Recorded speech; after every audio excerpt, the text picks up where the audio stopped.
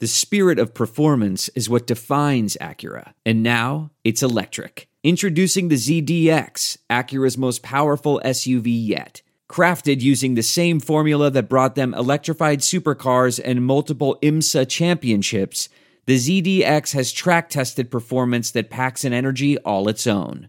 Unlock the energy and order yours at Acura.com.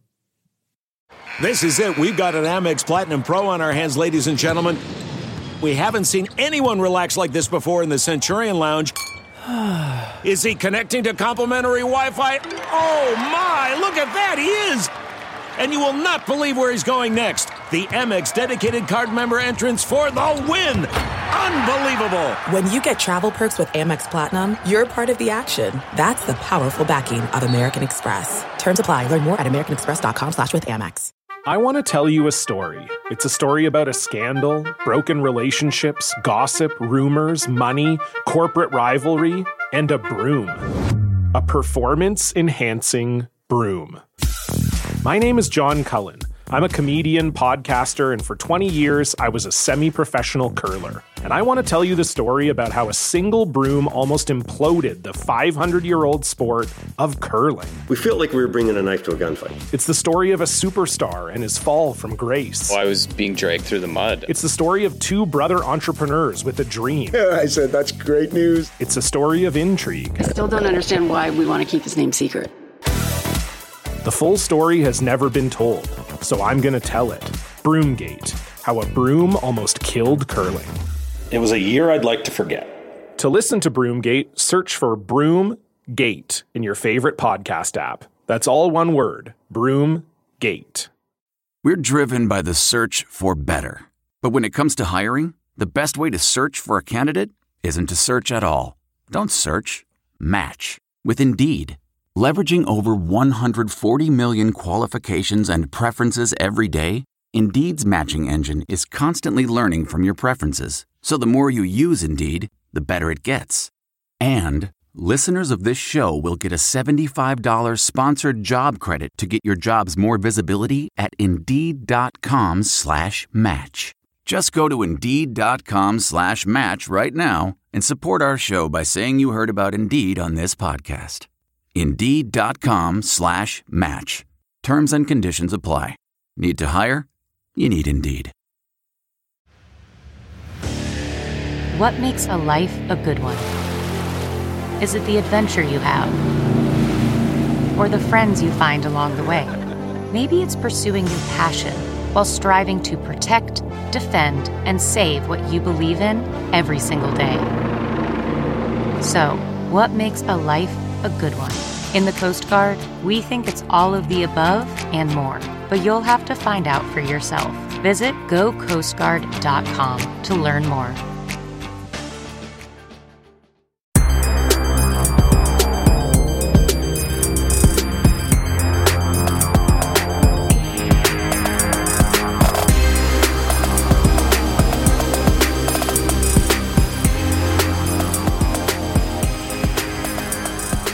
Welcome to another episode of Tag the Roll. This is your host, Mark Schindler. As always, I'm joined by my co-host, colleague, and good friend, Zach Milner. We are coming at you just before the Final Four, or I guess a couple days before the Final Four. We have some time. Women's Final Four is tipping tomorrow/today, whenever you're listening to this. Or I guess we'll technically, you get the point. Final Four weekend. We have a lot to catch up on from Sweet 16 and Elite 8, which is what we are here to do. Zach, how are you doing today, man? I'm doing pretty good. Baseball season started today, so just been watching some of that this morning, like in the background while watching film. I think it's great background stuff just to have on, look up, see a pitch or two, and then go back to watching film. So I'm happy to have baseball season here. But yeah, the Sweet 16 and Elite 8 gave us some awesome games, and I'm excited for the Final Four this weekend. Yeah, FAU and San Diego State, the people in the Final Four that we always expected to be there. I will say, I don't really it is like by definition a Cinderella run for FAU to get here, but I don't want to do the whole they were underseeded thing, but they could have been underseeded. I get to a degree why they ended up where they were at, but out of all the teams that could be here, I don't find FAU the most shocking with how well they've played and what they looked like this year. Yeah, they were very, very good this year from the beginning of the season. So it's not too. I mean, them being in the Final Four is surprising. Like I'm not going to say it's not surprising at all. It's Yeah, no, like surprising, it's but surprising that they're here, but also like it's not like and this is not me trying to discredit them. It's more just to say like this has been a really good basketball team. And I wish that it got talked about that more instead of like, oh, this is such an upset. Like they've just been really good. yeah, but it's crazy though because if you're like, sure, yeah, the whole Purdue loss like definitely made their road easier. But also like their Memphis game, the 8-9 matchup, that first round. It was a 1 point game where they were losing, I think, in the last minute or two, and they ended up winning the game. They could have very easily lost in the first round of this thing also, and they're all the way now into the Final Four with a chance to make it to the championship game. Yeah. It's gonna be a blast. I'm excited. I'm still riding for Miami, to be completely honest. I love watching this Miami team play basketball. But that's not where we're gonna start. We're gonna talk about Gonzaga. Let's start with Gonzaga. Gonzaga's 2 games, obviously against UCLA and UConn. UConn, the other team that has made the Final Four. What Gonzaga takeaways do you have? I know we don't have a ton of dish on them because obviously like the prospects aren't necessarily huge on this team, but what takeaways did you have from the UCLA and UConn game? 2 very different games. Yeah, so I guess let's start off with like the UCLA game. An incredible game, by the way. Yes. Like prospect, like ignoring the prospect side of things, it was just an awesome game. I feel like Gonzaga UCLA always delivers. We had it a couple of years ago with the Final Four matchup. That was one of the best games we've seen. And then this game, we had a crazy ending as well. But on the prospect side, I think with Julian Strother in general, you and I have talked about him a decent amount this year, where he didn't really take that expected or hopeful leap forward with his perimeter skills that we wanted to see from him. But the more I watch him, I just think like it's pretty easy to see how he's going to translate to the next level on the offensive side of the ball, even without being able to do a little bit extra perimeter skills. Like still a really, really awesome shooter. He shot 40% from 3 this year, and in the UCLA game, he hit 3 threes. Obviously, that game winner at the end of the game from NBA range, just showing the play. But he also has a really, really awesome floater, and you and I talked about it as well. Where like floaters, from year to year can have like small sample size. There's high variance in floaters, but I think his floaters last year and this year had like a large enough sample size where I'm pretty confident saying he has this awesome touch on his floaters in general. This year, he's actually 56.2%, 50 for 89 on floaters. Last year was 65% on 32 attempts. So I think just having him being able to shoot at his size, and he showed the touch on floaters, whether it's attacking closeouts, coming off of DHOs or staggers, pin down, whatever, to get into the paint and get to his floater. We saw both of those in the UCLA and in the UConn game. I still am on the optimistic side of things with him on offense. The defense is where my concerns were last year, and they unfortunately haven't been answered this year. But yeah, where did you think about his, I guess, games this weekend, UCLA, UConn, just in general of him as a prospect? Yeah, well, obviously, I mean, we glossed over that he hit the biggest shot that has been hit in March Madness this year. Like that was nuts. The logo 3 pitch back, like just the riff off Villanova. That was sick. And I think in essence, like that embodies a lot of what makes him interesting as a prospect. Like he has real range, he has a quick release. That's valuable stuff. And like you mentioned, like in terms of like getting to the rim and stuff, I'm like less enthused, but the actual like just touch in general and being fairly large as a wing who can shoot off movement, like that shit matters. I think the biggest thing that I come back to is just like I just don't know what he does well defensively. I don't think that there's a single thing I can point to and be like, hey, he's good at that on defense, and that is a problem. And I hope that can change at the next level. But also, exactly like we're hitting on, like what he brings as somebody who can hit shots off movement on variation.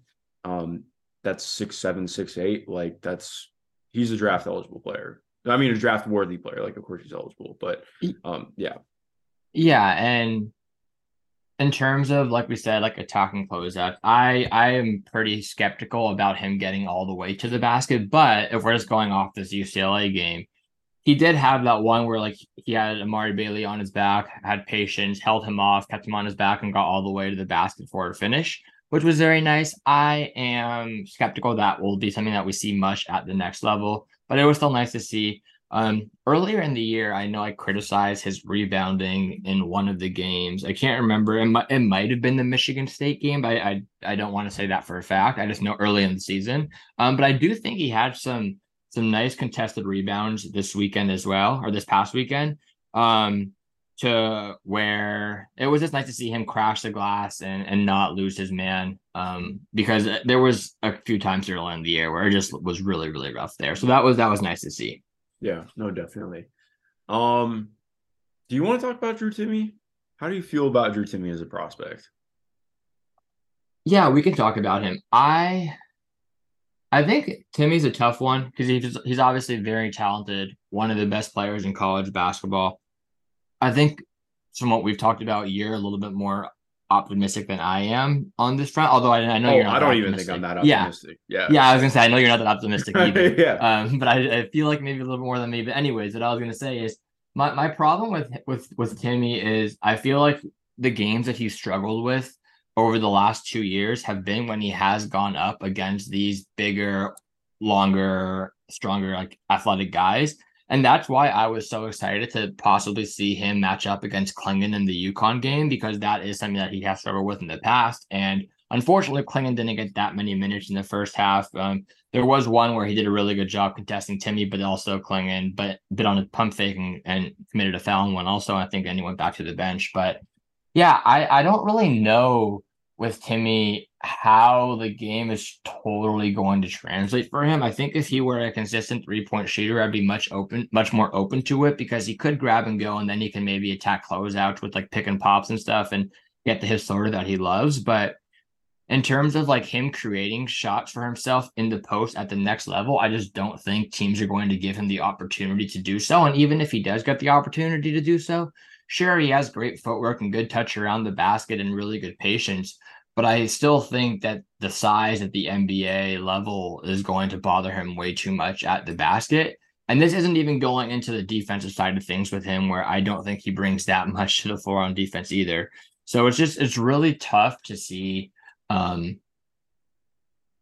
team where I'd feel comfortable using a decent pick on him.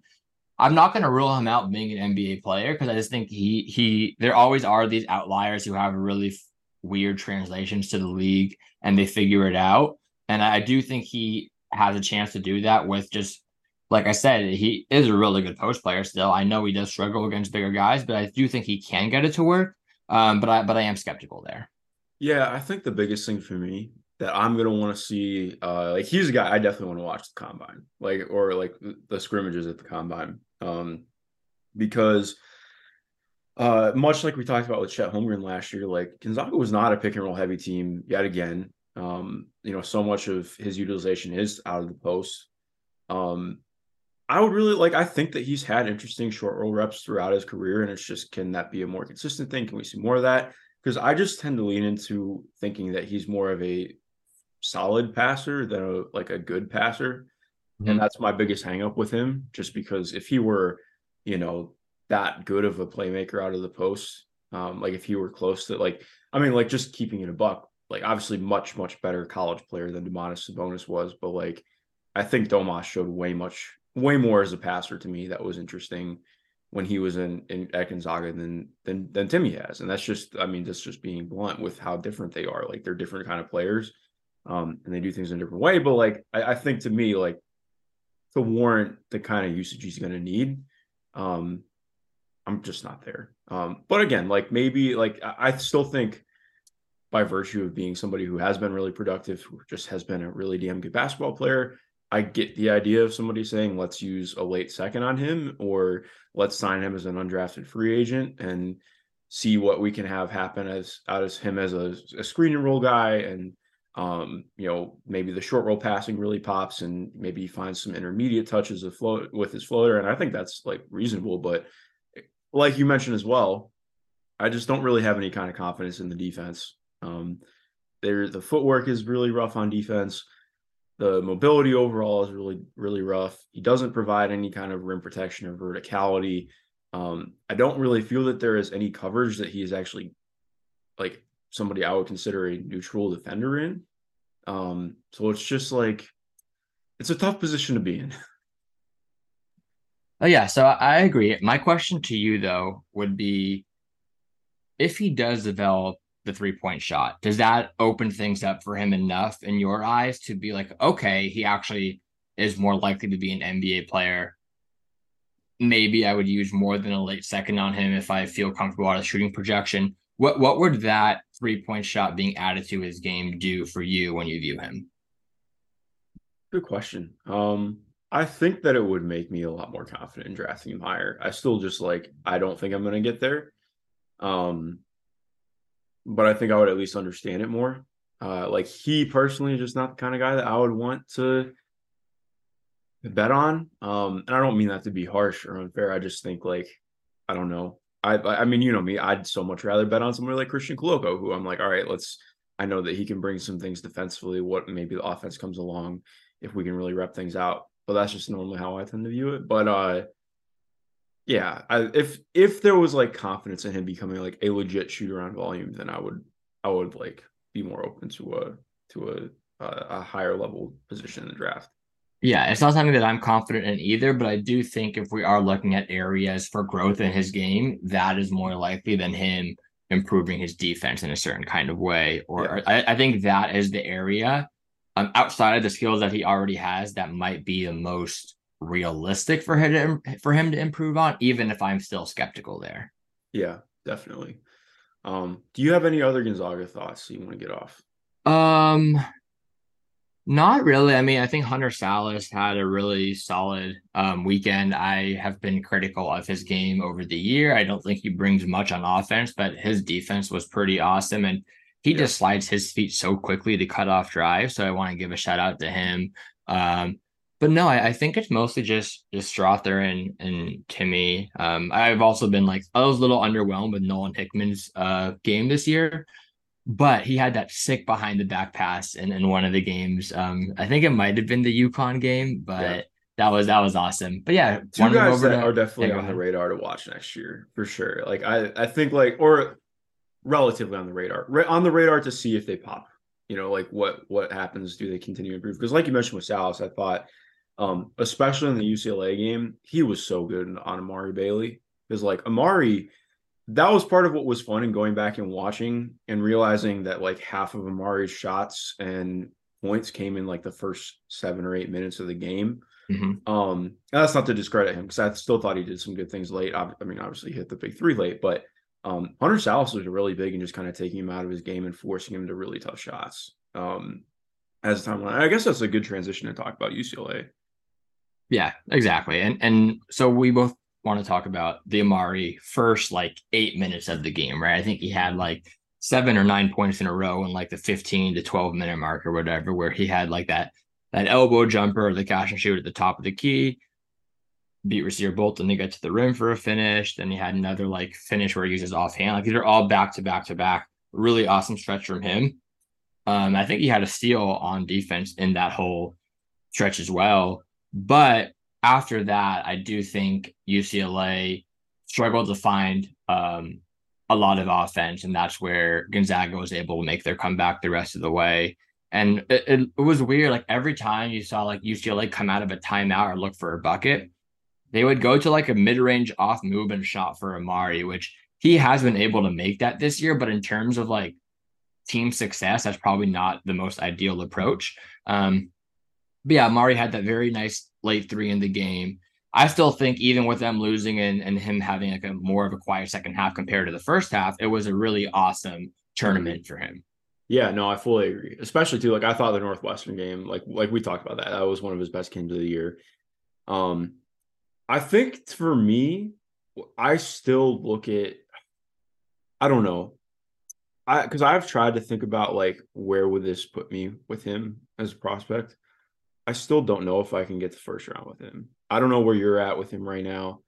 If he's the player that he was over the last month of the year, then yeah, I think I would be very comfortably in the first round range for him. But I think exactly like we're talking about when we're talking about like a 10-game sample size. It does make me think that he's probably going to lean into going back next year. Just because like I would want to see more of the consistency and to improve on some of the aspects of his game. Because like even looking at the game we're talking about, like there were still multiple opportunities for him to take wide open threes, and he'd rather drive into it right now. And again, that's not to discredit him, but I think for the kind of player that he is on path to become, like it's really important that that volume continues to increase.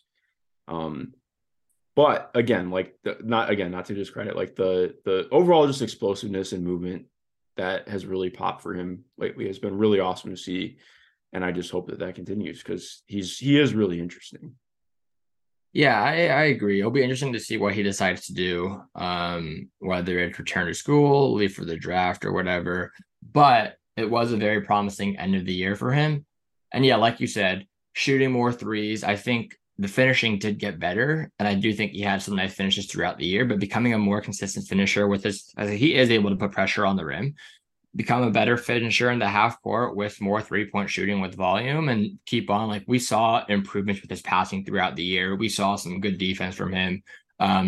If all of that comes together, you have a pretty intriguing prospect. But yeah, we're dealing with a smaller sample size of him playing well at the end of the year. And it should be noted that he did deal with several injuries this year early on. And who knows if he was even 100% at the end. But yeah, just a lot of information to keep in mind. But going over to Jaime Jaquez, though, what did you think about him in the Gonzaga game? Is it unfair if I say my thoughts just haven't changed at all on him? Even like he was good in the Gonzaga game, but I still just think part of the issue for me is like it is college good to me. It is not the answering any questions I have about him as a prospect because like it's still the same stuff. Like going to him in the post and on drives and just trying to get him moving towards the basket, I think worked for parts of the game, but then late, it really felt like Gonzaga was able to, especially as the game went on, and they were able to do a better job of just limiting dribble penetration at all. They were really good at preventing any kind of easy looks for him, and it was all very contested, very difficult shots out of the post. And I still just don't feel very good about him as a passer. Like, I think it's one of the things that I don't remember if we talked about this last year, but I know I talked about it with somebody. But like when talking about Johnny Davis as a passer last year, it was often brought up like, okay, well, how much of this is him just trying to force the offense through himself because they need shots? And how much of this is him just actually not seeing people? And I think it's a little bit of both with Jaime for me. But I don't look at him and consider him a super high field player. Like, I think he has a solid feel for the game and he can make some passes, but I don't think that his feel is like otherworldly or anything like that.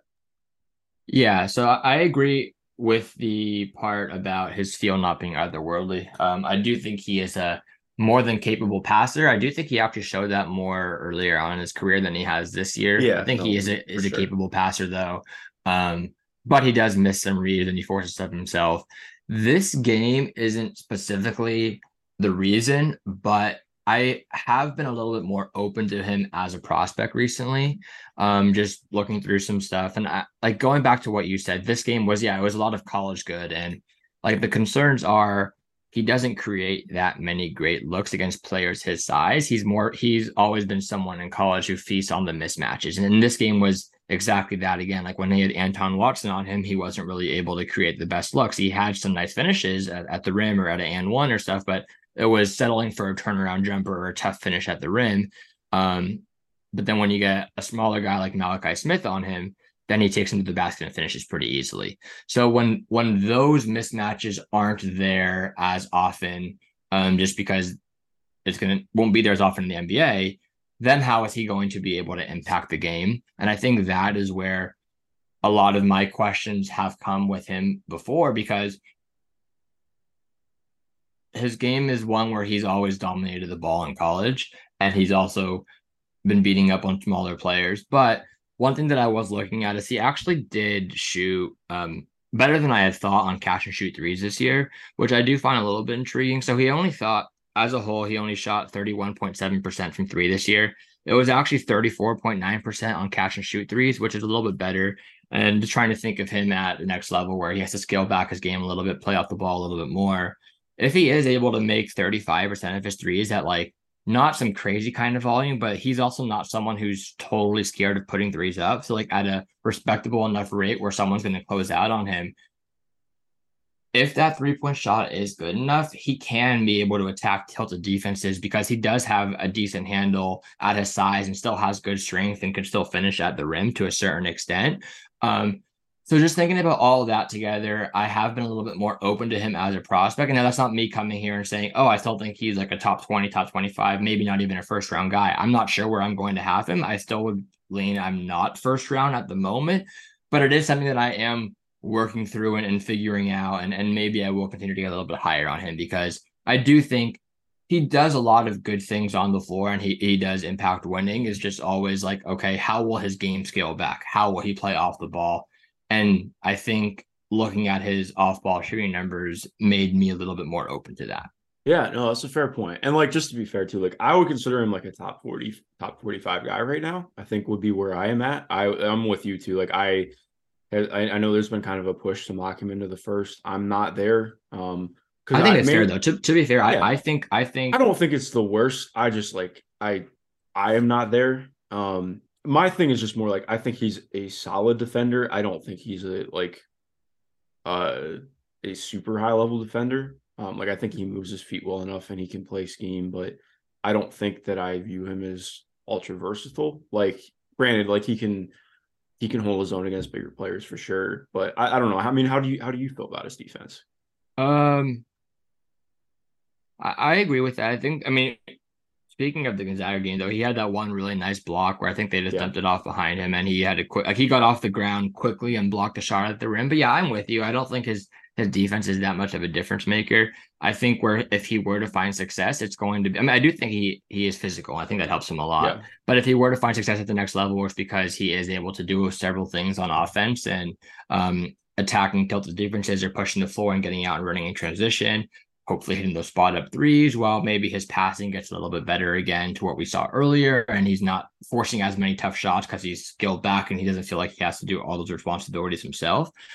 I do think like I would not be surprised if I end up having him in the first round when it's all done. But this is something that I've thought about over the last 3 or 4 days. So I'm not going to be too quick to like, oh yeah, no, he's a first round guy. Something that I'm exploring with. And once I put together my board, I'll see where I actually end up having him. But I am more open to him as a prospect now than I was a week ago. And where I was like a week ago was how I had felt for like the last year and a half too about him. But yeah. No, that's totally fair. Can I run a name by you that obviously not like a direct comp or something, but if you, in terms of just thinking about the idea of him shooting a lot more, like if he had in college, Saddiq Bey, I think there are a lot of similarities. Like obviously not to like, I mean, exactly like part of the reason Saddiq got drafted as high as he did is because he shot 45% and shot the tar off the ball in his final year at Villanova. But I think when you're talking about somebody who definitely has some limitations, especially in terms of verticality around the rim, plays out of the post a lot, that kind of idea, I get what you're saying in terms of like him becoming an eventual rotation player, potential rotation player if the shot volume really increases. Even if the efficacy isn't always there. I think like, and granted, like I'm not trying to, I should have phrased it. I'm not trying to say that they're the same player, but I think when you think about if you're thinking about it in terms of just like, all right, what if the volume is different? What if you are looking at somebody who is uncanning more threes? And maybe it does look different.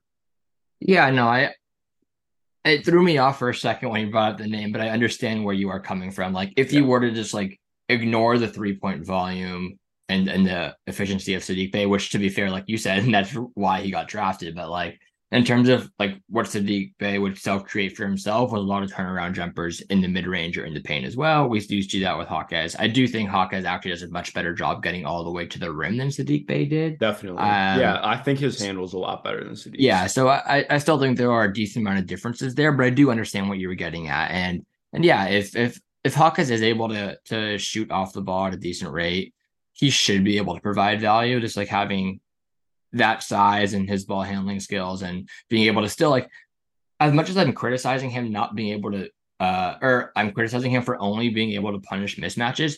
The mismatches will still be there to a certain extent, and being able to do so is still important at the next level. It just won't be something that he can do for 18, 20 points a game. And that's what he's made his living off of in college. It's more of going to be I can do this as well at the next level, not this is why I'm good at the next level is how I view it. Yeah, no, I think that's a really great point. And hopefully to everyone listening, that wasn't too jarring. I think in my head, it made a lot of sense in terms of the idea of like a power wing who doesn't really have a lot of burst. Like it's just, that's what I want to, but no, I see that. I think this was useful for me because I've been pretty closed off to Jaime as a higher end draft prospect, to be honest. And I think that makes me want to rethink things and evaluate it differently potentially. So yeah, and I have also been more on the skeptical side, like I was saying, for most of the year and even last year. But I do think it's important, like when it comes to these upperclassmen, the guys who have been in college for so long, you want to make sure you don't get stuck in the, I've thought about this for so long, he can't improve. And I don't even know if like I do think he has improved. I don't think his I don't think he's improved that much at certain areas that were his weaknesses, but I still think he's gotten so much better at what he was already good at. And yeah, I do think it's important to just not get into the mindset of, I didn't like him before, I can't like him now. Being open to trying to view him through a different lens and seeing where some improvements can be made to make him an NBA player is important. Definitely. No, I really like that. Okay. Did you have any other UConn thoughts? I did. I mean, not UConn, UCLA thoughts, because other than that, we can move to UConn. I'm trying to think what else I had in that game. Well, we didn't get Bona in that game. Jalen Clark was out. So no, I think we're good to move on to, since we already talked about Gonzaga a little bit. Let's talk about the UConn games. Yeah. Going back and rewatching Jordan Hawkins was so fun, man. Obviously you get to see like all the movement and stuff in game when you're watching it live, but I think when you can like rewind it and really like manipulate stuff and look at it like, oh wow, like he was really doing that much.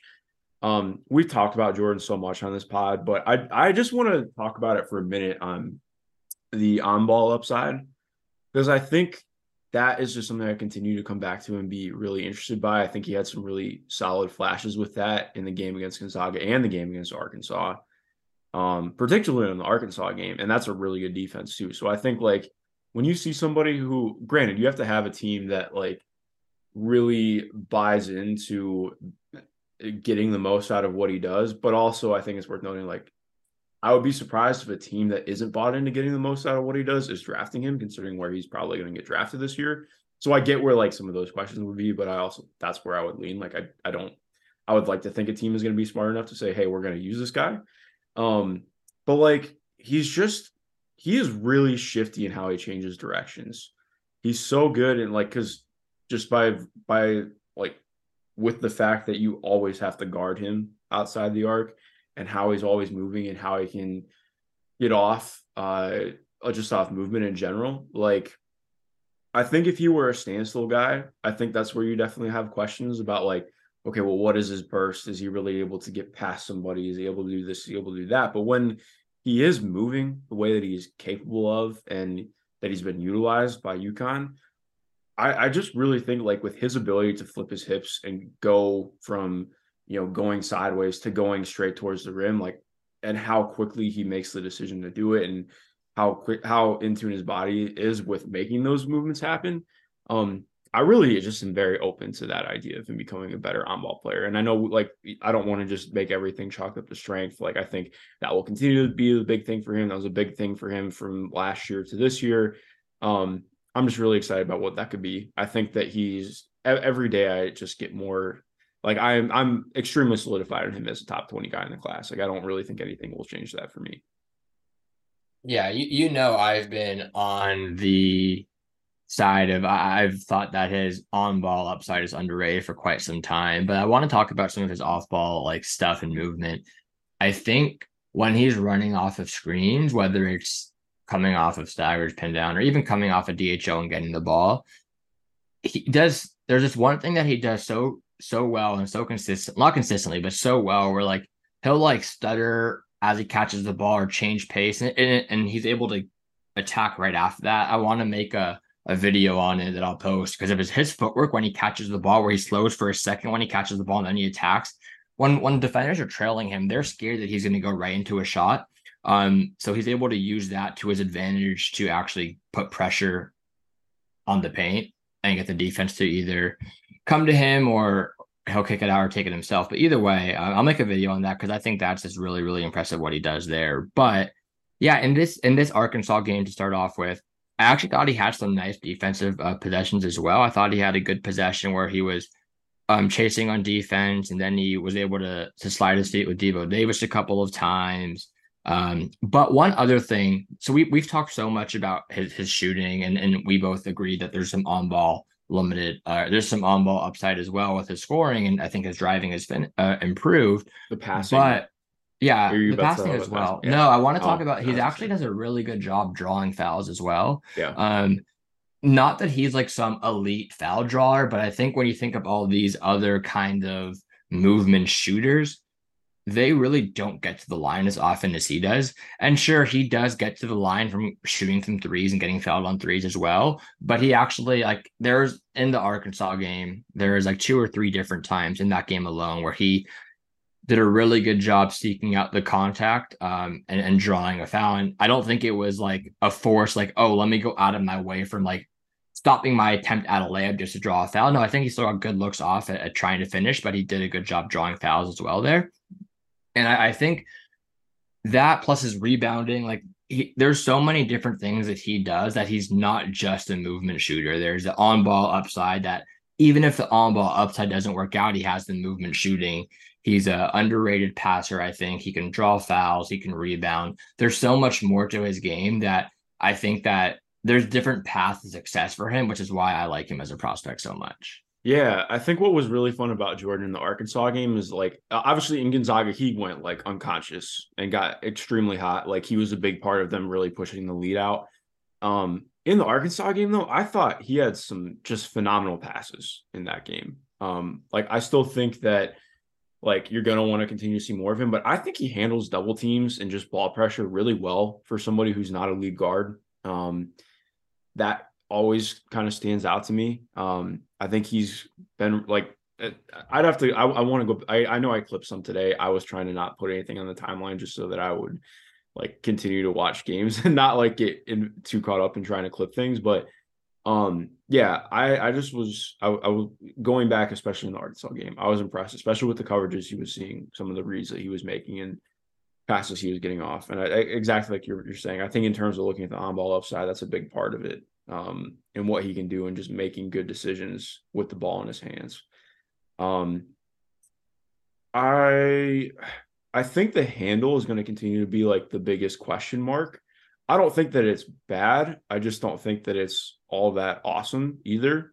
Like I don't think that he has a particularly creative handle. Like I think that's a lot of the reason why if somebody is able to keep their feet in front of him, it does become a pull up too. But I'm not like ultimately all that worried about it because I don't have the expectation of him becoming somebody who's, necessarily needing his handle to get everywhere like that. Not to underrate that, like that is an important aspect, but I don't know where you're at on that. Yeah, no, I agree. And in terms of like me saying on ball upside, doesn't mean I ever think he's going to be a primary or anything. I just think there's chance for him to do more on the ball than he's done at UConn this year. And I think that he hasn't been able to fully display his skill set there. And the rare chances that he does get to do it, he's showing more than we get to see. So I'm with you there. Do you want to go to another player or go to Hawkins in the Gonzaga game first and then go to the next player? We could do Hawkins in the Gonzaga game. I thought the Gonzaga game is where you really got to see him just kind of blow up. Like he was so fun in this game. Like he was taking some absolutely unconscious threes. I think the one that stood out most, it was second half. So they were on the left side of the court. I can't remember who contested him, but they came flying in right as he was about to rise into his shot. Like hand literally almost touches the ball and he still gets the ball off clean and swishes it. And I think to me, like that's like one of those moments where like, no shit, he's a really good shooter. He shoots 8 threes a game at like 39%. But I think that's one of the ones where you're like, okay, like really, really different as a shooter. So I don't have like a ton to go off of on that. But what else did you want to add? Yeah, I mean, there's just that one possession, first 5 minutes of the game where he's running off of screens nonstop, and just I'm thinking of like the defender who has to chase him the whole time. It just seems like hell chasing this guy through running off screens on one side of the court, then he goes back to the middle, other screens, other side of the court, and then catches the ball right into a shot. Just ridiculous. Really nice off movement shooter, and I want to see him get that kind of usage at the next level. You sort of brought it up before we went into his game, where sure a team might not use him that way, and that is something to note. But I think if a team does use him optimally, he can bring so much different kinds of things to an offense, which is very intriguing. And I also want to say, like, even if a team doesn't use him off screens all the time and like that, I still think he is talented enough to find ways to impact the game. Yeah. And he's good enough to still be a solid player. That's a great point, because like just to go off that, like I think if you look at like, let's say, like, if I don't think it would happen, but if Jordan Hawkins was a Knick, like I think that he is a player who is good enough moving himself without the ball that he would still be a useful player on offense. Like looking at the Knicks this year, so much of what they do and what has been successful is like Emmanuel Quickley, Quentin Grimes, Josh Hart. They're all players who can make plays without having to be part of a play. And I think I view Hawkins in that same mold as like, I mean, even like being somebody who can attack the glass, who can be really good as a cutter, who can just function without the ball in their hands, who's always going to move. And I think, to be fair, like something that I look at now that I think I appreciate and understand in a way that I didn't when I was first starting to evaluate stuff. Like I was super sold on this idea of James Bouknight as this off-ball player. And I think I undersold, or maybe didn't realize how much of that was UConn's offense at the time. And I think like with this now, for me and where I'm at now, 2 years, Jesus, how is it 2 years? 2 years later, you can see Jordan Hawkins when plays break down and when he is, outside of a play, that he is able to make things happen and be mobile and move his feet and be in a different position and find ways to impact the game without having to be part of a possession. So, yes, I'm fully on board with you. Awesome. I do think he had, once again, some nice contested rebounds in this game, several nice defensive possessions. I do think he had a really poor defensive, like he was guarding Julian Strawther on the perimeter, and he let Julian Strawther's first step beat him, which got into a floater, which I did not like at all. But for the most part, I do think these games were just a general, here's what Jordan Hawkins does as a prospect. Here's the good, here's the bad. But I do like him as a prospect a good amount. Definitely. Do you want to have the Andre Jackson talk? Because he. Oh, sorry. Go ahead. No, so yeah, we can do him, and we can finish up UConn before we go back to like the Arkansas guys. Yeah. He was really good in this Gonzaga game, and I think what is so tough, like I don't know, I've been trying to think about it a lot more because I feel like you and I have both just been on the much more pessimistic end about who Andre Jackson can be as an NBA prospect. Did this game change your mind at all? Has anything in the tournament changed your mind at all? Or where are you at right now? Did the game, I don't know if the game specifically changed. I mean, I guess you could say a little bit. I do think that this game, more so than others in the past and like this season, he was consistently trying to make an effort to make stuff happen with teams helping off of him. But I also like want to say the Gonzaga like defense was also really, really bad. And a lot of the time was more like anyone would do that. Like, okay, the double comes, here's an easy cut. Like, sure, he's doing it. But I want to know, like, I don't know. I don't think he did anything too special in terms of making plays on offense when they were helping off of him. But I do think, like, compare him to these other guys who are bad shooters who are getting helped off of. I do think he actively does look for more to make more things happen than they do. My problem with him still is I'm not sure if he has good enough. Like, I don't like his driving enough or the other skills. Like, I don't think he's an elite enough defender to really make up for that lack of a shot. But I do think that he is someone who has been able to find ways to impact the game in other areas, and he's really good in transition. He's when he is trying to like a high motor player, he's getting offensive rebounds, going for loose balls, all of this kind of stuff. That there is a path for him to be a rotation player. I think I will still always have my questions about him in terms of a playoff series or when the team's able to scheme up like, oh, we're going to go against them this way, or like in the fourth quarter of a game and all that kind of stuff. I have some questions there. But I do think there is some room for him to be a rotation player, like in the regular season, even if I am so skeptical. Yeah. I'm in the same boat. Like this was hard. Like I've been trying to be a lot more optimistic. Granted, like he is a much better passer. He is a little bit bigger, but like I've tried to remember why Nate Hinton hasn't worked. And I think that's kind of where I've been with Andre a little bit. Like obviously like being somebody who can be so good in transition and just like be extremely aggressive attacking the glass is awesome. But like I don't know. I again like Andre is bigger than Nate, to be fair. But they have a lot of the same issues. Like Nate really struggled to drive the basketball. I would say Andre's handle is probably about on par. Like again, like the passing is different, so I think there's more opportunity to use him as like maybe a short roll threat or just as somebody who operates out of the dunker spot and is active in that way. And like you mentioned, like I think in the Gonzaga game, he was so good at finding his own offense. And I think like as much as his box score maybe says otherwise, I don't think he's always been all that good at that this year. Like I think there have been like that's my biggest hang up with him has been like he really struggles to be aggressive in his role. And like you can't be that kind of you can't have that kind of like mentality on the court when you're this kind of player. Like you have to be somebody who is outlier in what you're doing to warrant getting that used all the time. So I'm trying to be more open to it and trying to think more about it. I still don't feel as good about his defense as I think a lot of people do. Like I again, like we've talked about this so many times. Like the ground coverage is really cool. He's a really fantastic athlete. I just don't think that he's all that sound as a technique defender. I think that he can get beat on ball a lot because of maybe a lot is too much, but like he can get beat a lot just by overplaying things. And that's stuff that you can rein in and improve on, but it still matters when you're talking about who he is right now. Because I just wouldn't call him an elite defender.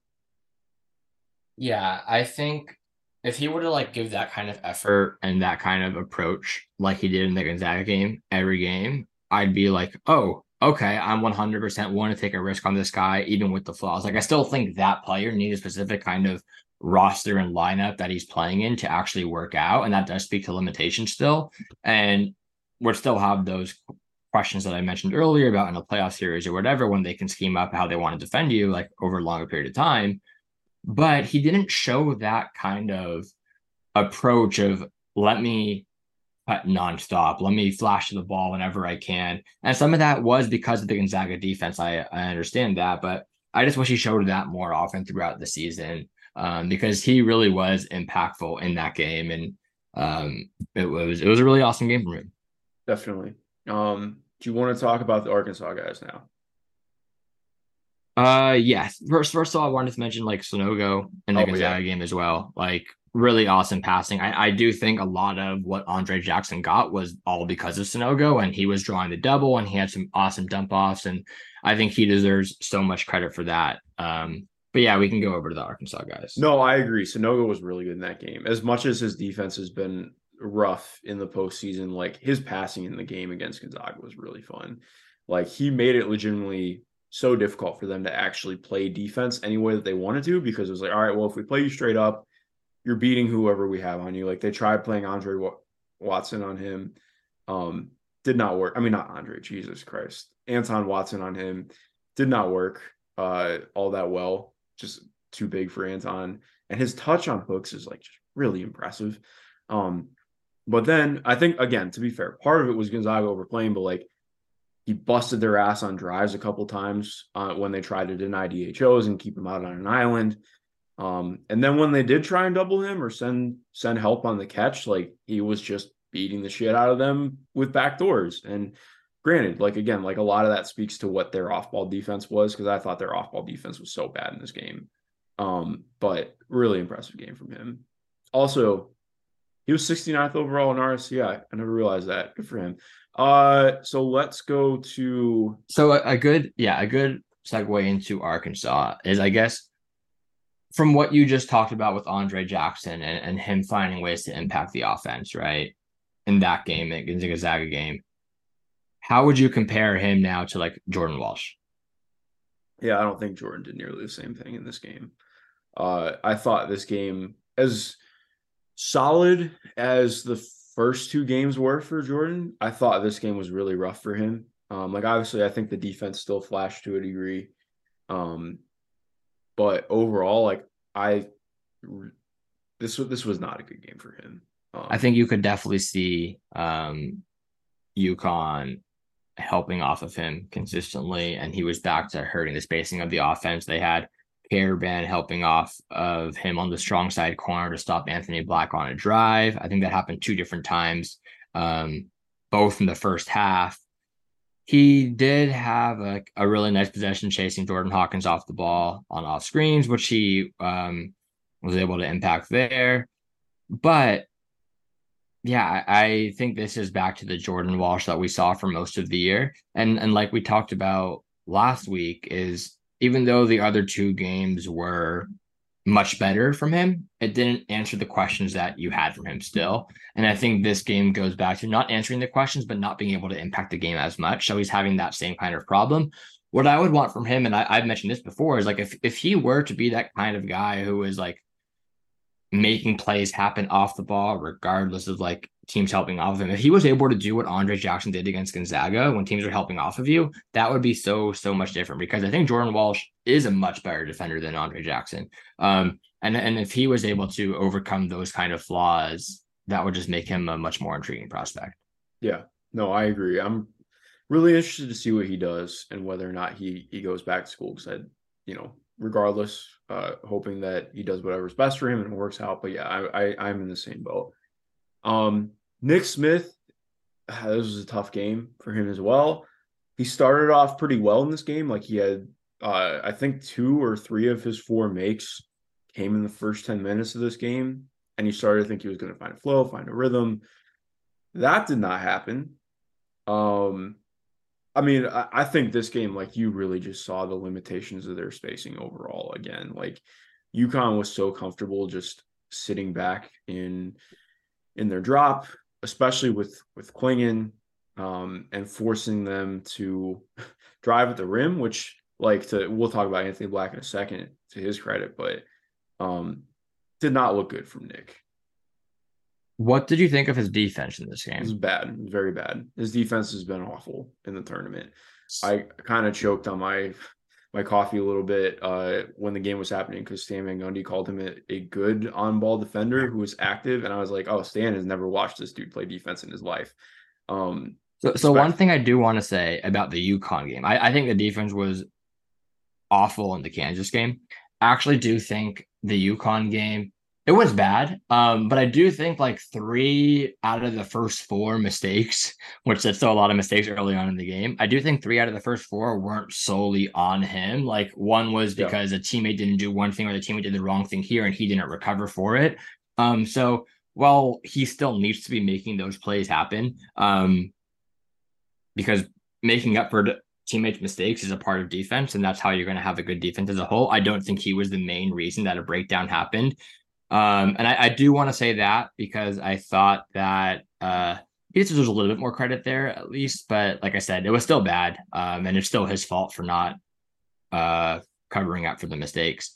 But you could see there was one play where he got over a screen and Anthony Black's calling for a switch, but Nick completely gets over the screen, so he stays with the guy, and there's a miscommunication there. So no one goes to the guy who's popping, and who knows what their game plan was. And that's why for us, if we're not talking, if we're not there at practice or we're not there in the huddles, we don't know what their game plan is. We can just go off of you can see someone pointing for a switch, but you can't hear them also. So that's always tough to discuss. But like Nick Smith completely got over the screen. He stayed with the man. Maybe he didn't want to switch, but Anthony Black calls it. So there's on different pages. Who you want to blame there is up to you. But yeah, I think there were multiple occasions of that in the first like 10 minutes where it was not like, oh, this is all on Nick Smith. Yeah, no, exactly. I'm not intending to do that. I think like when you look at their defense as a whole, it just completely broke down in this game. Like Connecticut was able to get to the middle of the floor so often in this. It was kind of like them watching them like you know the like the cinnamon roll like Pillsbury cans that you like hit on the counter and they explode open. No. Are you serious? Like you never what'd you say? Like the Pillsbury canisters, like you hit them on a counter or like you and they like spring open. You know what I'm talking about? No, not really. No, that's what it's like watching a no middle defense get picked apart like that. But point being, analogy didn't hit. Jesus Christ. Well, to be fair, I was also reading over my notes because for some reason I rewatched this game 6 days ago, and out of all the games you talked about, this game is just like so far gone because I've watched 100 other games since then. I'm like, okay, well, I'm just reading over my notes again from this game. No, that's totally fair. I think this was like, I mean, Ant Black was really good in this game, at least offensively. I think you saw just he had like this, I'm going to take this freaking ball to the rim every time type mentality which sometimes didn't work out. Yeah, no, exactly. No, like, I'm trying to be fair. Like it didn't always work out, but he was aggressive. The way that he got to the rim and got to the free throw line was really huge. I don't think that is always going to happen, but like in terms of being the kind of player that he is and where he's headed, I think that kind of aggression is what you want to see. Yeah, I thought like from a scoring side of things, this game showed the positives and the negatives from Anthony Black. A good representation of his skill set there. I don't think it got to show his passing skills much. And I don't think the defensive side of the ball wasn't like to the full extent of what he can do. But I think like from a scoring perspective of like where you want to see him be able to get his buckets and some upside there, but where he struggles, I think that was a really good game to watch for that. I agree.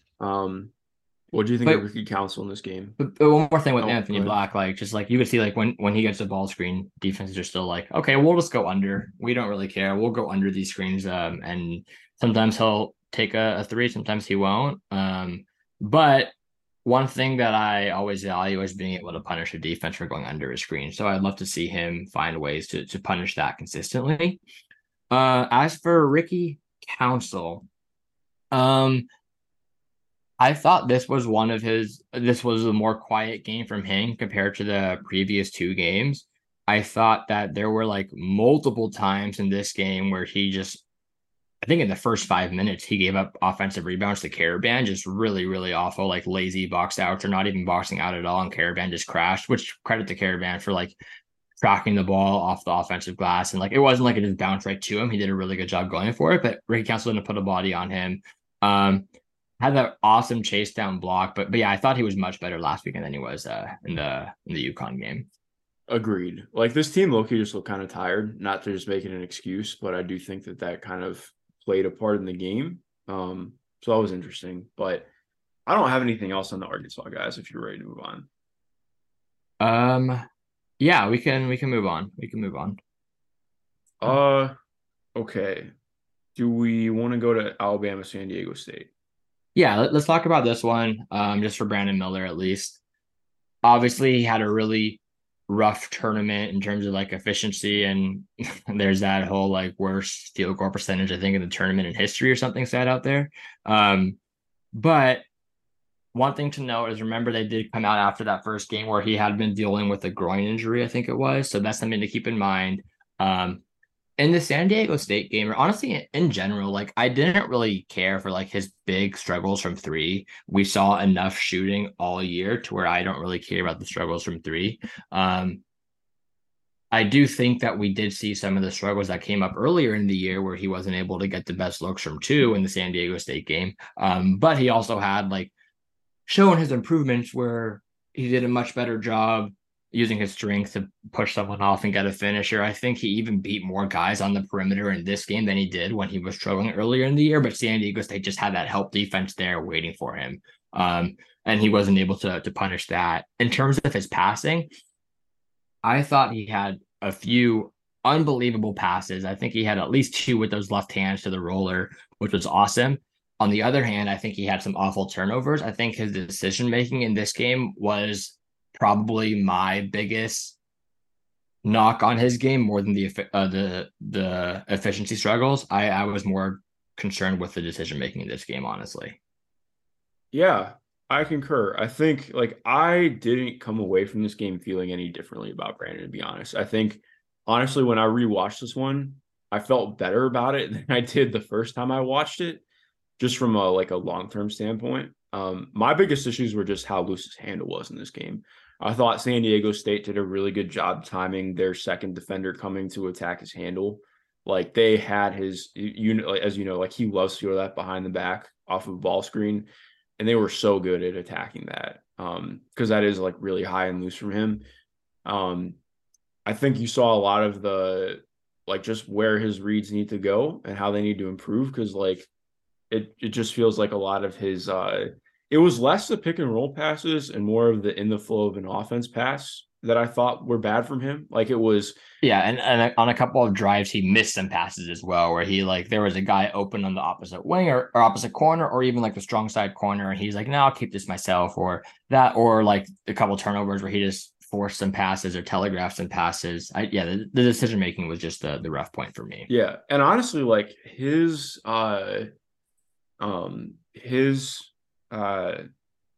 shots, the shots that he had available to him that he took, were a lot cleaner than I realized in the first time watching the game. Not that they were all wide open or anything like that, but I do think it kind of like you mentioned, I don't know how much the Goring impacted him, but also I think if that game was replayed, I think he hits quite a few more of those shots. Obviously there's always going to be variance, but I do think it doesn't. It's at least the field goal attempt to field goal make in the box score does not look is not as bad in rewatching as I think it was when I first watched the game live.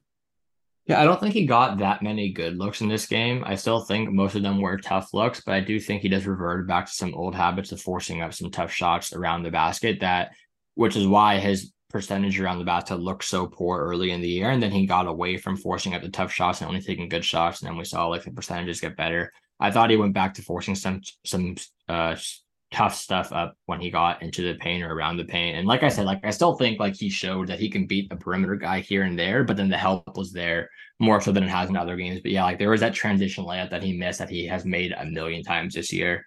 But in terms of what looks he got from three, I don't think he got, maybe he got one good look from three this game. But that's not always all on him. That's sort of this San Diego State's defense being good, and Alabama wasn't able to create good enough looks for him because he's not the one who's self-creating every three that he was doing all year. But yeah, like I said, I didn't have as much problem with the struggles with his shooting or efficiency scoring the ball in this game. Even the tournament in general, I just thought the decision making was really poor from him. Yeah, no, that's totally fair. I thought his defense was solid though. And going and rewatching, I didn't feel any different about it. I don't think that it was a amazing defensive game. He had one of the nice recovery blocks after turning the ball over. I thought he was fine, but to be fair too, I don't really think San Diego State had the kind of offense to try and make him work and make him not that I think he's a guy who's going to target, but you know what I'm saying. I don't really think this was the kind of game where I was expecting him to really get attacked in any way. Yeah, San Diego State doesn't really have an offense, unfortunately. Yeah, that's a fair point. So yeah, but their defense is awesome. So seeing Brandon Miller have to go up against that defense was a really good test. And unfortunately, he didn't have a good game there. But like I said, and like you said, not the biggest worries. I still think he showed enough this year to where that one game should not, even those three games shouldn't be changing your opinion too much, unless you were viewing him in a different kind of thing where this opened up to you. But based off of how I viewed him heading into the tournament, this isn't going to change much in my opinion. Yeah, no, I totally agree. All right. let's transition to Miami, who has just been awesome to watch in this tournament. Let's start. How do you want to start with Miami? Well, I just want to once again mention, like, we've talked about it, but like Nigel Pack had some ridiculous long range threes in the Houston game, I think it was. Yeah, I think he hit 4 threes in 3 minutes. Like that stretch was pretty nuts. Yeah, so shout out to him once again. I do want to say on that game as a whole, Miami's defense is what really stood out to me. Like their offense was obviously very good, but their ability to like force I feel like in a way that very few teams have this year, like they really pushed everything Houston wants to do up. So like all of their DHOs were getting pushed above the break. All of their ball, like every ball screen was getting pushed up higher than they wanted to run it. Like I thought they did such a good job of forcing their offense to play out a lot higher, which sounds like not a big deal. But I think in terms of what their spacing ended up being and just how things looked and how much pressure they were able to put on people, I was really impressed with that. That was a really, really sound game plan and just really fun stuff to watch from Miami, even though it took down our darling Houston squad. Yeah, so should we talk about some Jordan Miller? Yeah. I am very thrilled to have as you are. Everyone is starting to have their eyes open to Jordan Miller, not just as a basketball player, but as a prospect.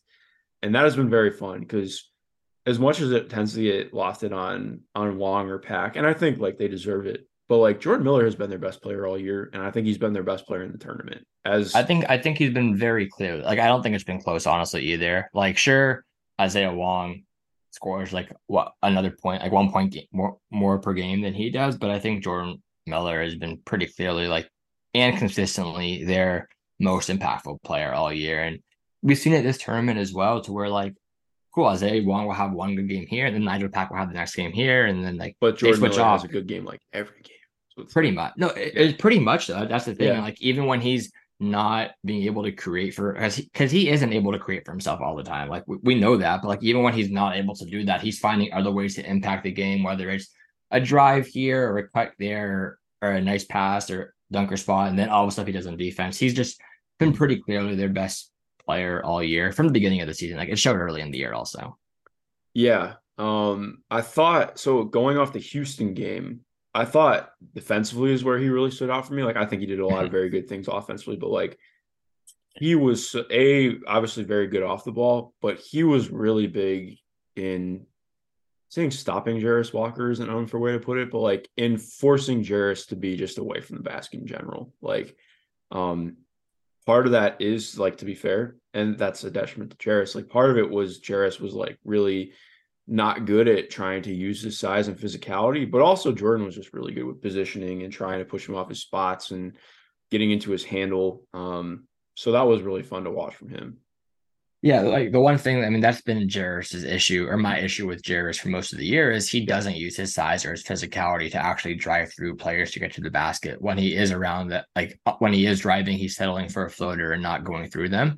So like I don't, as much as I like Jordan Miller, I don't want to give him too much credit for that in this game, just because I think regardless of who has been on Jarris, that has been an issue. Well, where I would go to off that, he was really like, because so much of what they did to really try and bother Houston was hedging like really hard. And Jordan, like, I don't want to get like just like too carried away about his wingspan, but like his wingspan has got to be nuts.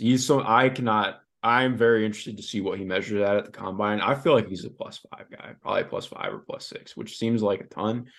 But it's part of what allows him to play so much bigger than he is. Like he's 6'7", but I think like he just feels so much bigger on the court because of how he can extend. And he was really big in just kind of fucking shit up in what they were able to do. Because like, Houston's dealt with two to the ball all year, but they really struggled getting the ball to the short roll playmaker. And I think a lot of that was their ability to just play with length and play with activity at the level of the screen.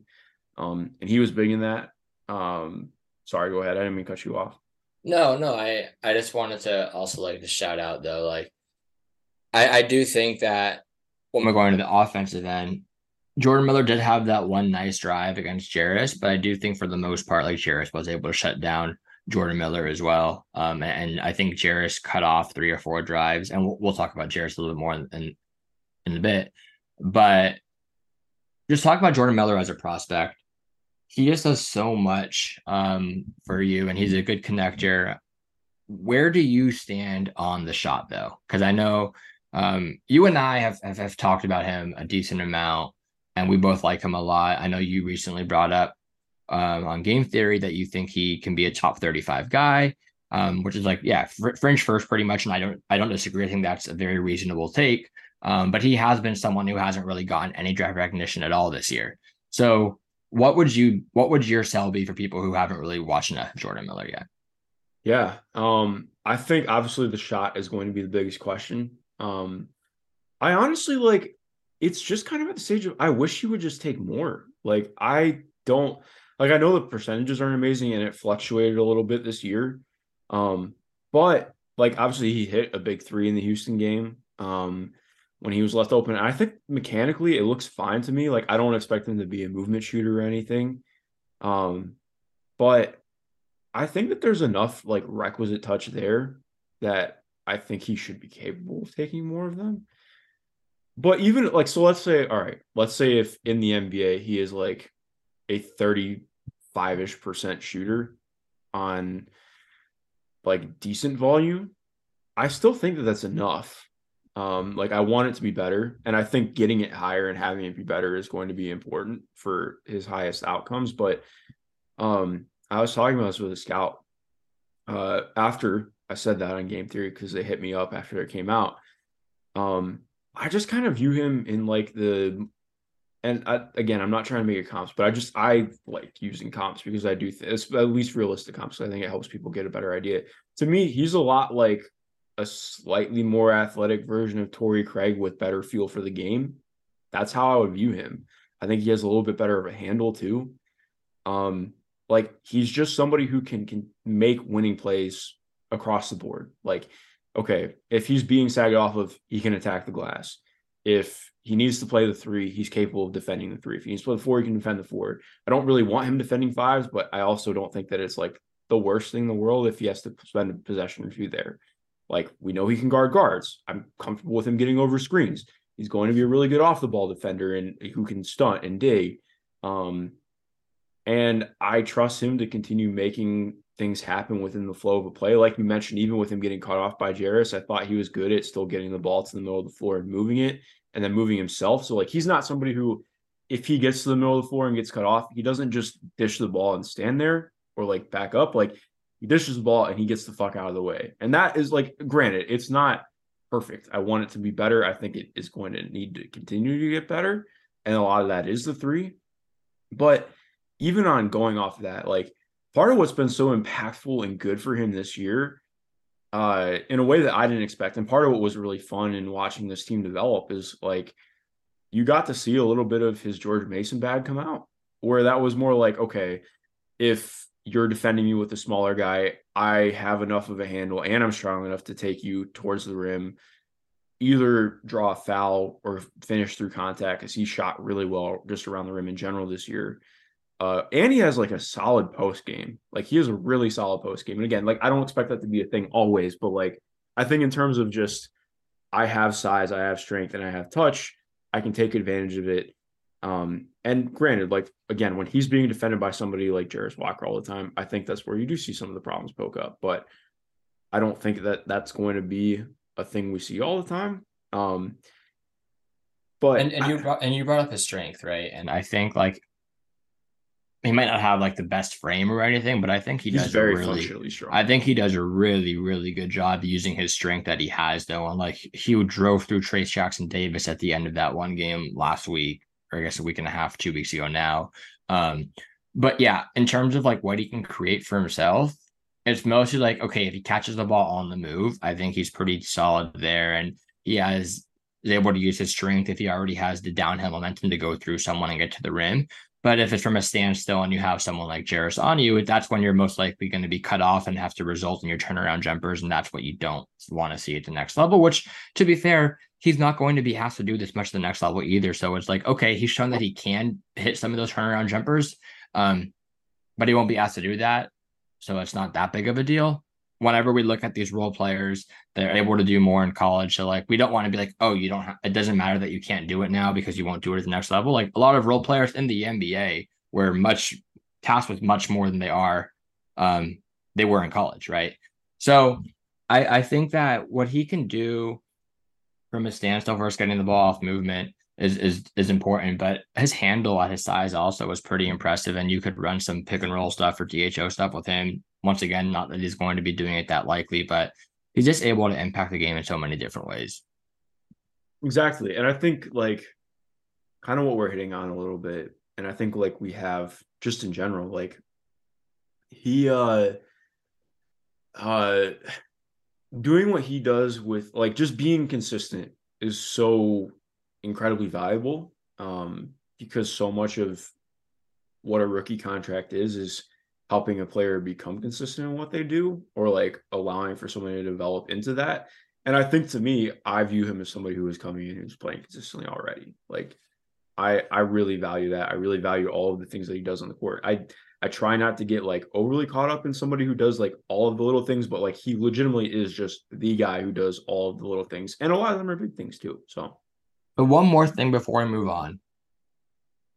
You know where I stand on the age kind of conversation, but he's obviously a lot older than most players. Where do you stand on him? Like, this is his 5th year in college already. How do you take that into account in your evaluation? And when you compare him to these guys who are 4 or 5 years younger than he is? I mean, the biggest thing to me will be how comfortable do you feel in developing a shot? Because if you have, like, I think I said this on Game Theory too. I'm like, if you have any confidence in developing a shot to like average, I'm drafting him in the first round, because I think that, like, I legitimately think that he is a top 8 rotation player comfortably if he shoots 36% from three on like decent volume. Like that's a no-brainer for me. And I think exactly like we're talking about, and I understand like a lot more people who are like, oh, well, I want to take risk with this. I'm like, okay, well, there are a lot of teams, especially towards the back end of the draft, that are not here to get risky, that need a rotation player. And even if I just want to reframe risk in the draft sometimes too. Like, it's just, I get the idea of like projecting upside and everything, but exactly like you mentioned, and I think you and I had a great conversation about Chris Duarte a couple of years ago. Obviously, things have not, completely gone well for him just because of injuries and whatnot. But I think, to me, that's what I think about with Jordan Miller. Like, okay, so much gets brought up on, well, he's this age, he's this, he's that. He has upside just like anyone else. And, well, it is definitely different because of age. The idea that, okay, if I can plug and play this guy into a system right now, play him 15 to 20 minutes a game, and he has the opportunity to develop and get those real game reps and minutes, like, then, I mean, he could have a lot more potential than I think you're potentially, giving out to somebody who is more of a fringe first guy who is 18 or 19. So it's like, I know that's like a really long tangent, but. No, yeah, I actually would want to dig deeper into age at some point later in the cycle. But like, whenever we've had guys like even Keegan Murray last year, people were talking about age, or Cam Johnson, Corey Kisper, even Jalen Brunson, Chris Duarte. Like, age always gets brought up. And sure, there are older players who don't work out as well, but like age always gets brought up for some of these older players. And sometimes like just being good at basketball is sometimes all you need. And then going into the risks part for late first, like, just finding a rotation player in the late first can also open up so many trade opportunities as well, to where like having a rotation player, like let's say you think he's going to be an 8th man, right? Having an 8th man, first of all, is very valuable to have on a team regardless, especially on a rookie contract. Second of all, it opens up the possibilities to making trades to bring in upgrades, right? Because sometimes it's hard to find those star players if a star player comes available. Obviously, it's not going to be built around your 8th man or anything, but it just helps. And just having rotation players, and we've seen trades happen a lot recently where, yeah, these younger players are going to be included in trades. But long story short, just because he's older doesn't mean he doesn't have upside. You can say that you think he's going to be an eighth man doesn't mean he can't ever be a starter. Like let's say the shot gets to 37% on better volume and he's still doing everything else, gets a little bit better with some of the offensive skills as well. And you might have like a fifth starter on a team or a seventh man, right? Yeah, no, exactly like you're saying. Like, I don't think that it's ridiculous at all that he could become a starter in the NBA if things really kind of pop with his shot. And like, even then, like, it could even be less about a shot. Like, maybe some other development happens that we're not expecting. Like, it's just, I think exactly like you're mentioning. It's just like being open to development, even if he's not 18 or 19. Like he's obviously different than Dorian Finney-Smith, right? But like Dorian Finney-Smith has been a starter. Like there's if everything works out for Jordan Miller, there's no reason that he can't get to that kind of level, I think, with everything that he does. Yeah, no, I completely agree. And that's no like shot at Dorian Finney-Smith. I think Dorian is actually a really, really awesome player, but like you can be a starter. Like there's not some crazy outcome for him. So I'm with you. And I don't think top 25, top 35 is any kind of bold take at all. I think it's very reasonable. Good. Okay. What else do you want to talk about on this one? Do you have any other Miami shouts? No, I mean, I think we already both mentioned that like Wooga had an awesome tournament. He's someone who can break out next year. We've talked about the other guards. I think Amir Norchad had some awesome rebounding in the Houston game. Not too interested as a prospect though, but I'm down to move over to Houston if you are. Yeah, definitely. Jarris's game was, I mean, honestly, kind of a lot of the same. Like I thought the defense from Jarris was fantastic in this game. The rebounding was not. Part of that was, like you mentioned, I thought Norchad was really good in this game. One of the biggest things I just really want to see Jarris improve is finding a body on defense. Like I think when the shot goes up, he has the tendency to just kind of wait for it to come down. And that's not great for being an awesome rebounder. So I do think that kind of killed him on the glass. On the defensive part, I think he had some really nice ones at the end of the game. But on some of like the offensive rebounds that Miami got, I don't want to criticize Jarris too much for it because a lot of the time it was like I think it was Miami drove to the basket. Houston had like Juwan Roberts have to come and contest the shot at the rim. So Norchad already had positioning at the basket because Jarris was on the opposite wing pretty much. He's the one who had to drop down. Norchad already had positioning under the basket. So it's more of like, okay, you're not in the best position to get this rebound anyways, just because Miami was able to draw over the big to contest the shot. So I don't want to criticize him too much for that. I thought he had some decent rebounds in the second half as well. But in terms of the overall game, I thought this was Jarris's, I want to say maybe his best offensive game outside of like the scoring side of things. I thought that he had some awesome passing in this game to where, yeah, he made a couple of shots, cool, and he's had higher scoring performances, and he did have that Virginia short roll pass game earlier in the year, but I thought his passing in this game was much more versatile than it was earlier in the year. I thought this probably behind was the back to the slot to Sasser was sick. Yeah, out of the pick and pop there was that, and then he had the no look pass. Yeah, exactly. I think this was probably his best passing game, and sure, the Virginia one maybe had an extra pass or two more, but I think this was more of a variety of passes that he showed in different kind of in different scenarios. So I thought that from this aspect was like outside of scoring, this is like one of my favorite offensive games from him, which I liked a lot. And then on defense, I thought he was just awesome. Cut off like 4 or 5 Jordan Miller drives. He's always special on defense. I just get it was a really, really awesome game from him. But like I just really liked the passing from him this game. I want to add something too, because this is something, I was writing about Jaden McDaniels yesterday, and I'm going somewhere with this, promise. But like, what's so interesting to me in Jarris, and probably why I'm just a lot higher on his offensive game improving overall, like obviously a lot's going to depend on what intel is from teams, 4 teams, on like what his how he views his own development and how active he is in trying to make that happen. Like I think from everything I've heard, he seems like incredibly motivated to be awesome at what he does. But like I view the things that he needs to get better on offense as things that can all be mostly worked on and repped out. Like I think a lot of it for me is just really continuing to refine his footwork. I think his footwork kind of sucks on offense right now, for being blunt. Like I think the footwork really needs to improve. I think just like the ability to gather needs to improve. Obviously, a lot of it is mentality too. Like I think he just needs to have somebody just tell him and repeatedly tell him and ingrain it in himself that it's okay to be physical. But he's somebody I look at where with what the handle is, if you can really improve the footwork, improve the ability for him to get his strides going more, because I think like he is so choppy. And when I mentioned Jaden McDaniels, it reminds me a lot of watching Jaden McDaniels his first year and a half in the NBA, where everything was really choppy off the catch. Everything with the off live dribble just felt like you could see the idea, but the footwork wasn't there. The ability to do everything fluidly in one motion wasn't there.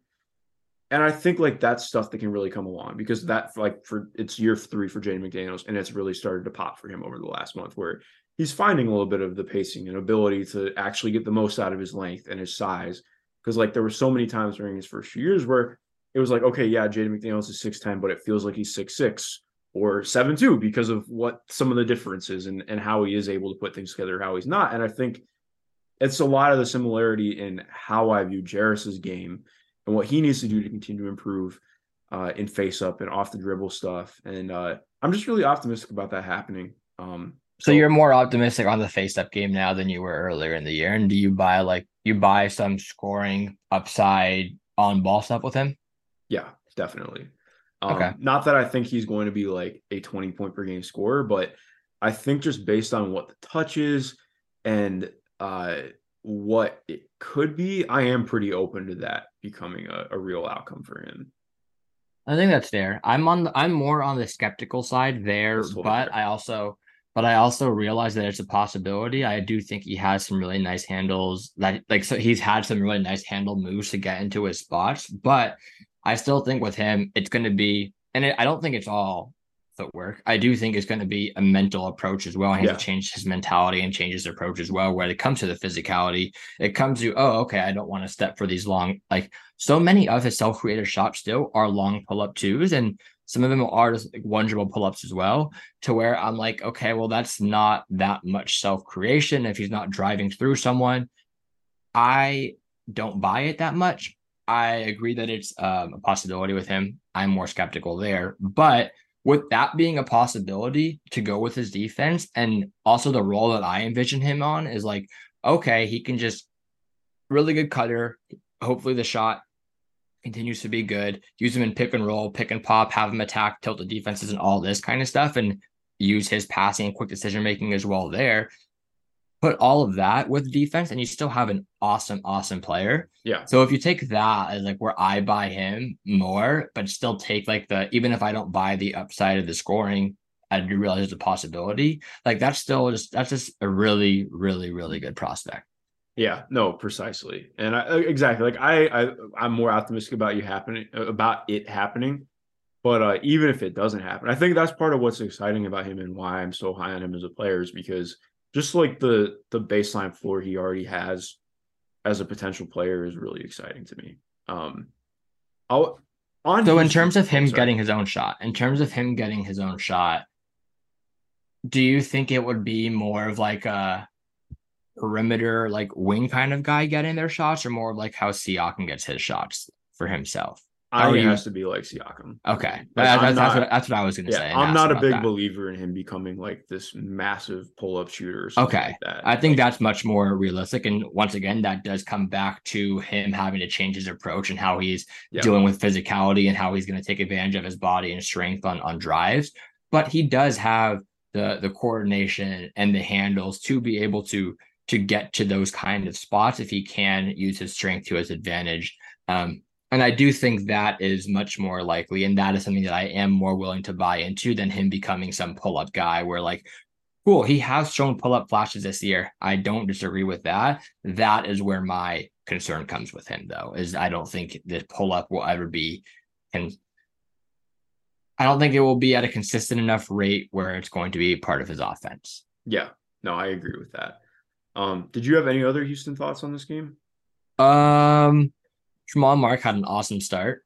Yeah. That was really, really awesome. I still view him as someone who's probably a little bit under discussed. I think he has a game that can scale back quite easily, but I do it's tough because he wasn't the most consistent player this year, but at the same time, they have so many different options and weapons that I think it's tough to be that, like, even Jarris from a production standpoint. I don't think Jarris was that consistent from a production standpoint, like in terms of numbers, right? Like he was always having that impact on the defensive end, but like if you go through his game log, you're going to go ahead and find a bunch of games where he just didn't have that many points and he just wasn't having the biggest impact there.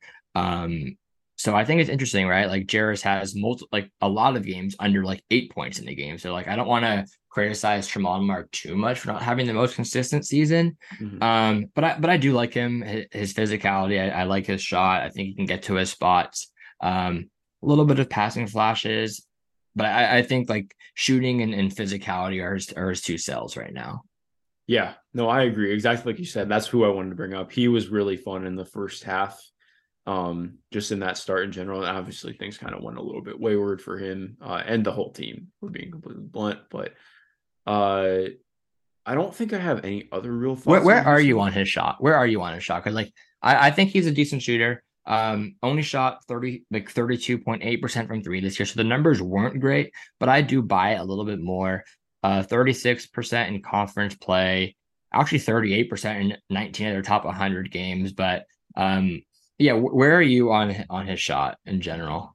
I feel pretty solid about it. Like, I think it would really just help for him to be in a place that's encouraging him to shoot more. Not that he wasn't encouraged to here, but I think just given so often it's like, okay, we'll attack a closeout because of what the initial defense is like. Like it's not him initiating sets. It's mostly like, okay, get into your mid-range shot or get to the rim. And I really like his mid-range game. He gets so like I clipped one earlier because you know me, I love somebody who has a mean leg flare on their kick, and he has like the meanest leg flare on his jumper. Yeah, I know exactly what clip I adore that so much in a basketball player. I don't even think I saw you posted it, but I rewatched the game yesterday and I know exactly what you're talking about. Yeah. I think it's the first shot he hits in the game off of an ATO.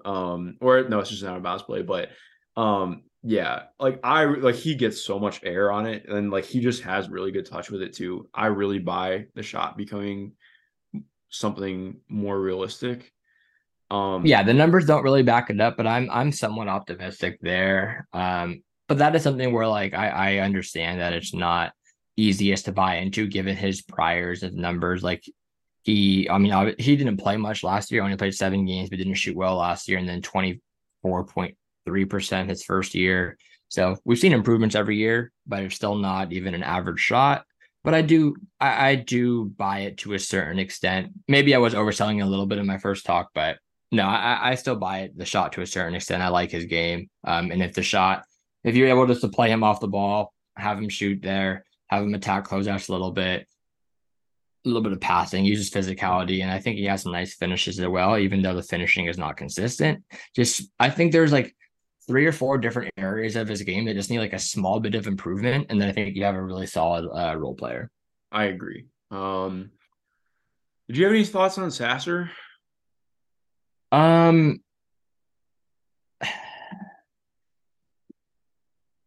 The thing with Sasser is I honestly thought he was going to be like much more dominant this year than he was. And it's not to say he didn't have a good year, because he was still awesome this year, probably their best player. Don't think he was particularly good in the Miami game, though. If we're just going to go down to that game, he had like that one nice fly by three in the corner. You know, I love my fly by threes. Yes, he also had that like pump fake, try to draw a foul on a 3, which was nice. But then he like that next play down, he tried to do it again, doesn't get the call, and just forces up an awful shot. I don't know. I don't think he was that good in this game. And that was, I think, a big part of their struggles. They needed him to step up a lot more than he did, because like them losing pretty easily by like double digits with like how poor their second half was, with having like a decent Jarris game, or a really good Jarris game, a decent Tremont Mark game from the start. Like you would think they have a much better game, but I don't think Sasser was good enough in this one. Yeah, no, that's totally fair. He's somebody I want to go back and watch more of to get a better vibe on as a prospect. Like I think like he obviously is a very real prospect. He improved his 2-point scoring quite a bit this year, which I think was monumental. Obviously a nutty pull-up shooter and somebody who can just do a lot of things. I just I don't know. He's somebody who I definitely want to go back and like watch like every pick and roll possession from this year and get like a better vibe on how I feel about him as a passer and playmaker. Because I feel like I was always watching for Jarris or, just looking out for other things, and I never really made that front of mind. But yeah, I concur. We only have a couple more things to get to. We want to talk about Xavier in the Texas game. Yeah, go ahead. I'll start, I guess, quickly. Overall, I think we talked about it a little bit last week. I don't think Colby Jones had the best tourney, unfortunately. I wanted to see much more from him this tournament. Don't think he was able to get the best looks for himself. I don't think his finishing was as good as it had been in the past. But overall, I still think he was able to find ways to impact the game. It just wasn't that dominant Colby that we saw the previous month of the season. Yeah, he finished, I think, 7 of 15 from the floor, which doesn't seem terrible on surface, but almost, I think 4 of his makes were out of transition. So it was and I don't want to just chalk it up to them winning with, him starting to put stuff up when they were going away, but I do think that played a large part in it. Texas's defense really eased up as the game went on. They pushed a ton and made shit in transition when they were down 25. So it's just, I don't really have a ton of takeaways from that. We've seen him do that all year. He kind of struggled with contact around the rim in general when it was in the half court, which has been, the thing.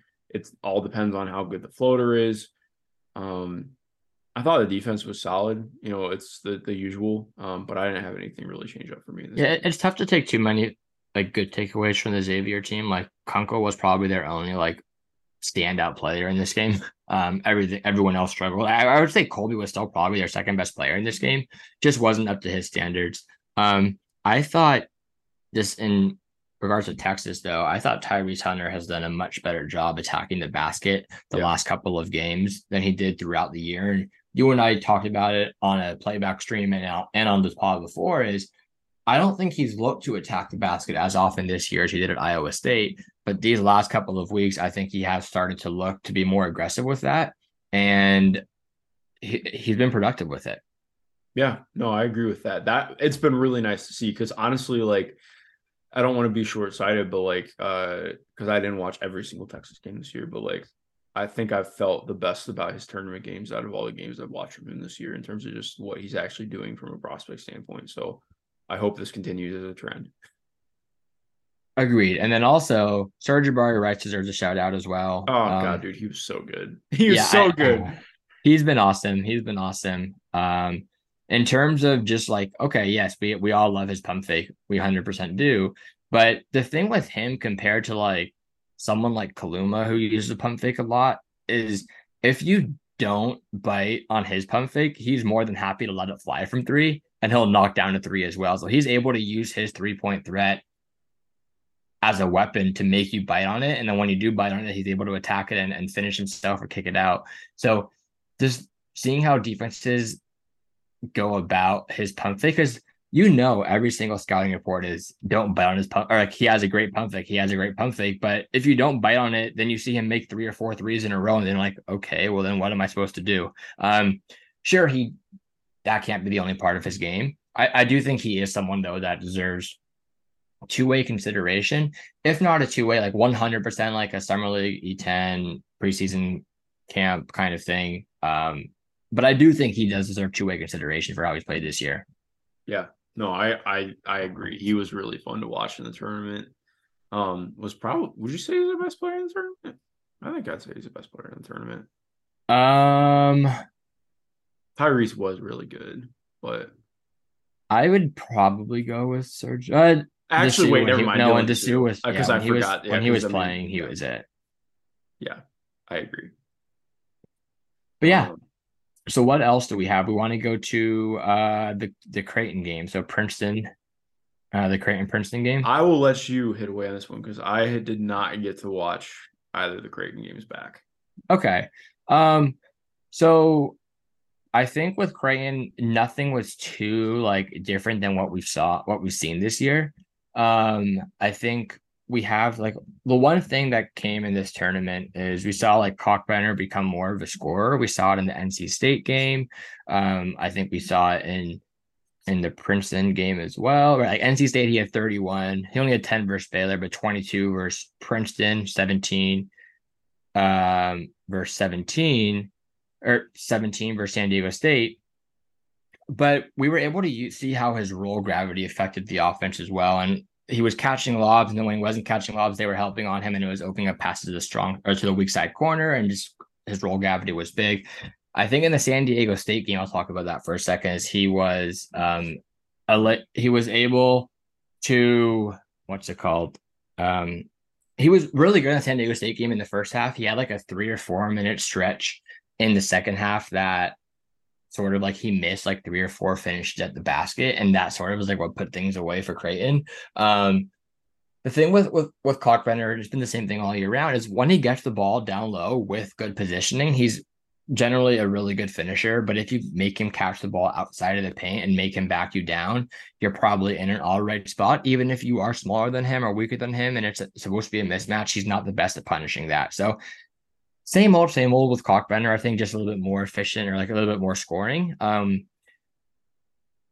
As for like the other players, I think they were all on the same kind of things as well. Like Kaluma was using his pump fake. He had a couple nice turnaround jumpers, but inconsistent shot.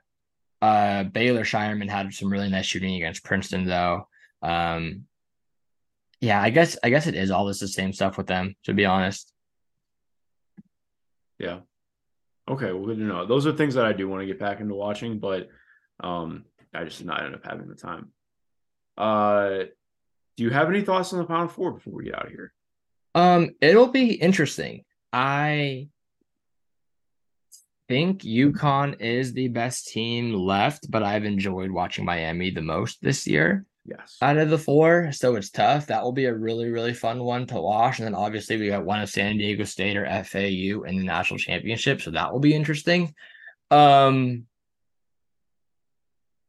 What do you think happens? Not what you want, but what do you think happens? What I think happens, I'm trying to think. I will take Miami over UConn because they didn't even have that great of a Nigel Pack game in this last game, which maybe that ends up continuing this game. But I'm just like, my biggest thing that UConn has struggled with this year is containing guards that can go off, and they have Nigel Pack and Isaiah Wong. And obviously that could go awry for them. Like, okay, what if Nigel and Isaiah really struggle to get things going in the half court? Then yeah, it could look really bad for Miami. But I also think that is like the exact type of player who has given UConn the most trouble this year, other than Bryce Hopkins. But I think like that is just my mindset headed into this. And this, I don't know, this Miami team just feels like, obviously, yeah, they also have a much better defense than Gonzaga, to where like they should be able to not have as many breakdowns if they want to help off Andre Jackson. So that will be interesting to see how that is approached. Are they going to help off of Andre Jackson and make him do what he did against Gonzaga and like force him and say, no, we can just do a better job? Or are they going to say like, oh no, he did a great job here, let's not defend him this way? So that'll be interesting to see how they come out and do it. But I agree. I don't know. I honestly don't know who I want to take in this game. I do think UConn has played much better recently. But I've always been of the idea that just having good guard play is so important in the tournament. And I've mentioned it on our last 3 pods here, is when you have Isaiah Wong and Nigel Pack, you only need one of them to work out pretty much. And then you're going to get your consistent Jordan Miller production. Wooga's been pretty awesome. Norchad Omier, like they just have so many different kind of weapons to where I think it's much more predictable to game plan for UConn than it is for Miami. But if you get like a bad Isaiah Wong game or a bad Nigel Pack game, and that allows UConn to get out in transition, I am pretty worried.